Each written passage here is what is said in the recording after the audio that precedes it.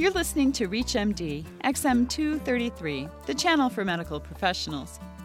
Nothing can get a room full of doctors more worked up than talking about our pharmaceutical industry relationships. The marketing of medications to physicians by the drug companies has been increasing as measured by dollars spent and by the variety of methods used to influence physicians. What is marketing? What is education? Does accepting a pen from a drug company really compromise our objectivity? Welcome to the Clinicians Roundtable. I'm Dr. Leslie Lunch, your host, and with me today is Dr. Michael Gibson. Dr. Gibson is Associate Professor of Psychiatry and Director of Psychiatry Residency Education at University of Michigan and an attending psychiatrist on the University of Michigan Medical Center Adult Inpatient Unit. Welcome, Dr. Gibson. Thank you. It's nice to be here. A reasonable place to start any discussion about our relationships with drug companies is our own relationship. Do you have any disclosures for us, Dr. Gibson? Yes, I do. And I agree with you. This is an important thing to have right up front. I am on the Speakers Bureau for 3 pharmaceutical companies. I do primarily marketing talks for those companies and derive, at latest count, about a little bit over 8% of my total income from that activity. Great, thank you. And I'm on the speakers board and have consulting relationships and research grants with several companies myself. So why is this such a hot topic? It seems like more and more this is on the table. At our last American Psychiatric Association meeting, one of the biggest events of the entire week was a symposium on this topic. Why? Well, that's absolutely right. This has been increasing in both the public view and within the profession. I think a lot of the recent attention was driven by a series of exposés, really, in major newspapers around the country over the last 10 or 15 years that caught the attention of the public. When the public was made aware of some of the marketing practices, of the responses of physicians to some of those practices, there was a real feeling of having been betrayed, of something that had been seen as a trust, the medical profession seen as a public trust, had been compromised in some way. And once the public got on board with this, the drug companies weren't far behind. They are, of course, commercial entities and so exquisitely sensitive to market forces. The FDA got on board because as a public entity, it needs to reflect public sensibilities and legal requirements as well. So in the midst of all of that, I think there's been a lot of attention, a lot of discussion. Your initial comment that few things could get a room full of doctors talking more than this, and often quite heated discussions. Feelings run very high on this topic. And possibly it's because, even though we're loath to admit it, there's a lot of money involved here, and a lot of money that we're receiving. And that makes it a very sensitive topic. Pharmaceutical samples that we keep in our offices or our hospitals, what can you tell us about that? Well, it's one of the most interesting topics and one of the most difficult topics to address because the data that are available on samples are decidedly mixed. There are clearly good and bad aspects to having samples.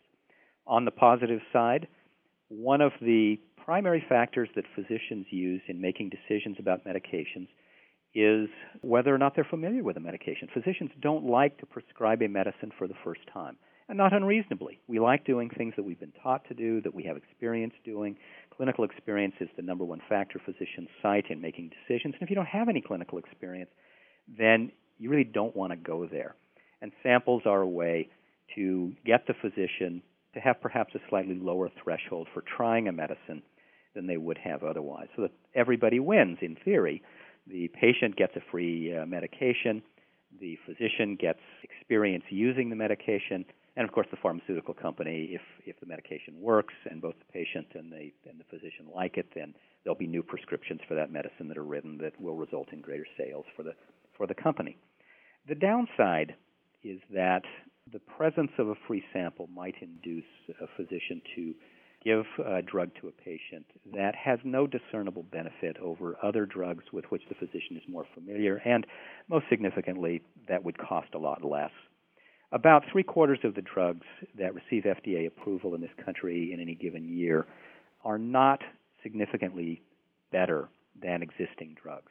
Now, that's not necessarily a bad thing. There are times when drugs look a lot alike when approval is given, and after years of use of those drugs, they turn out not to be so similar as we thought.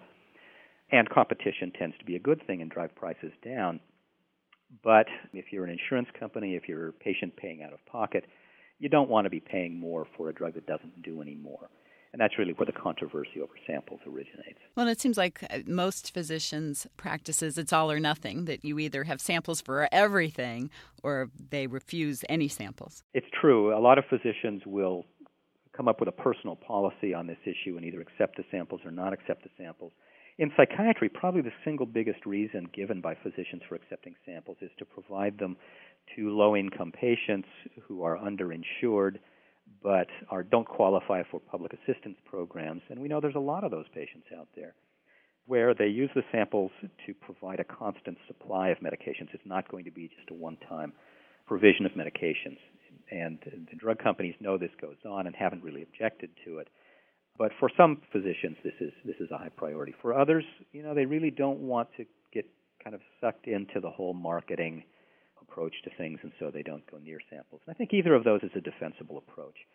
The really important thing is to keep a careful eye on your use of the medication, to perhaps even use peer review to examine how you're using the medication, to make sure that you're making rational decisions and that you're not being swayed too much toward using the more expensive medicines unnecessarily. If you've just joined us, you're listening to ReachMD, XM233, the channel for medical professionals.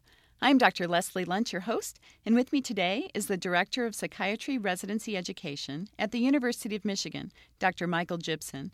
We are discussing physician and drug company interactions. One thing that I've heard in the past, too, is some unscrupulous physicians have actually taken the samples out of their sampling materials, repackage them, and then sell them to patients. I actually haven't run into any cases of that. I don't doubt that it happens. But it would be, a clear ethical violation, and it's something that could potentially occur. I think it's probably rare enough that wouldn't be a compelling reason for us to do away with the samples compared with some of these other reasons. Well, let's move on and talk about trivial gifts.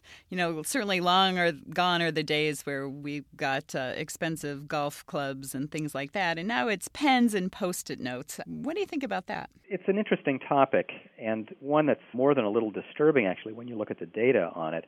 On the face of it, it seems perfectly innocent. I don't think any of us would have somebody present us a $1.49 pen and think, gosh, I'm so beholden to these folks, I'm going to begin writing these very expensive prescriptions because I couldn't have afforded that pen otherwise. And the reason that the pharmaceutical folks say that they give out the pads and the pens is so that the name of the drug is out there. And that's actually a legitimate marketing approach. One of the reasons that physicians don't prescribe a wider range of medicines is simply that they don't think of them. And the goal of a lot of the marketing here is just to get people to at least once in the conversation with the patient have the name of their drug pass through their mind so it could be considered on par with the other drugs that the physician generally uses.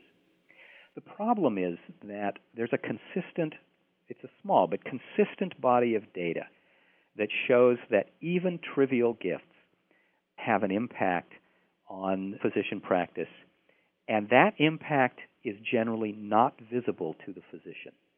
And that's the critical thing. There's a large social science literature, fascinating social science literature on what's called self-serving bias. It's all about seeing things in a way that is most beneficial to you. And relatively small things will tip the scale in that direction. I noticed this when I was an elementary school student. It was my very first social science observation. I discovered in sandlot baseball that all runners at first base appeared to be safe when seen from the sideline. But those same runners always looked like they were out when seen from the outfield. And it's self-serving bias. It's each team seeing the run come in the way they want to see it. And people weren't being dishonest. They really did see it that way. And what happens with the gifts, what happens with those of us who do contract work for the pharmaceutical industry, is that a gradual bias is introduced with a favorable impression, a favorable view of a particular product that's irrational. And it's not visible to us. We don't see it happening. And it takes some way of stepping out of that to be able to regain one's objectivity. And there are only two things that have been proven to be effective to do it. One is to eliminate that factor, to just stop the gifts altogether, to not accept any of them, just as a matter of course. There's another way, actually, that's used a lot in the business world, and that is to do role-playing, to take on the opposite role of yours, and in this case it would be the physician. It could be, instead of the physician role, the patient role, or the insurance company role, or the regulatory role, just one of those, and ask, what do you think about this decision? And force us as physicians to think through that. And that's actually a fairly effective way of looking at a different self-serving bias. And then when you see that contrast, it's a starting point to being able to retain our objectivity. We've been talking today with Dr. Michael Gibson about an ethical framework for physician and pharmaceutical industry interactions. I'm Dr. Leslie Lunt. You've been listening to the Clinicians Roundtable on ReachMD XM233, the channel for medical professionals. For comments and questions, please send your emails to xm@reachmd.com. Thank you for listening.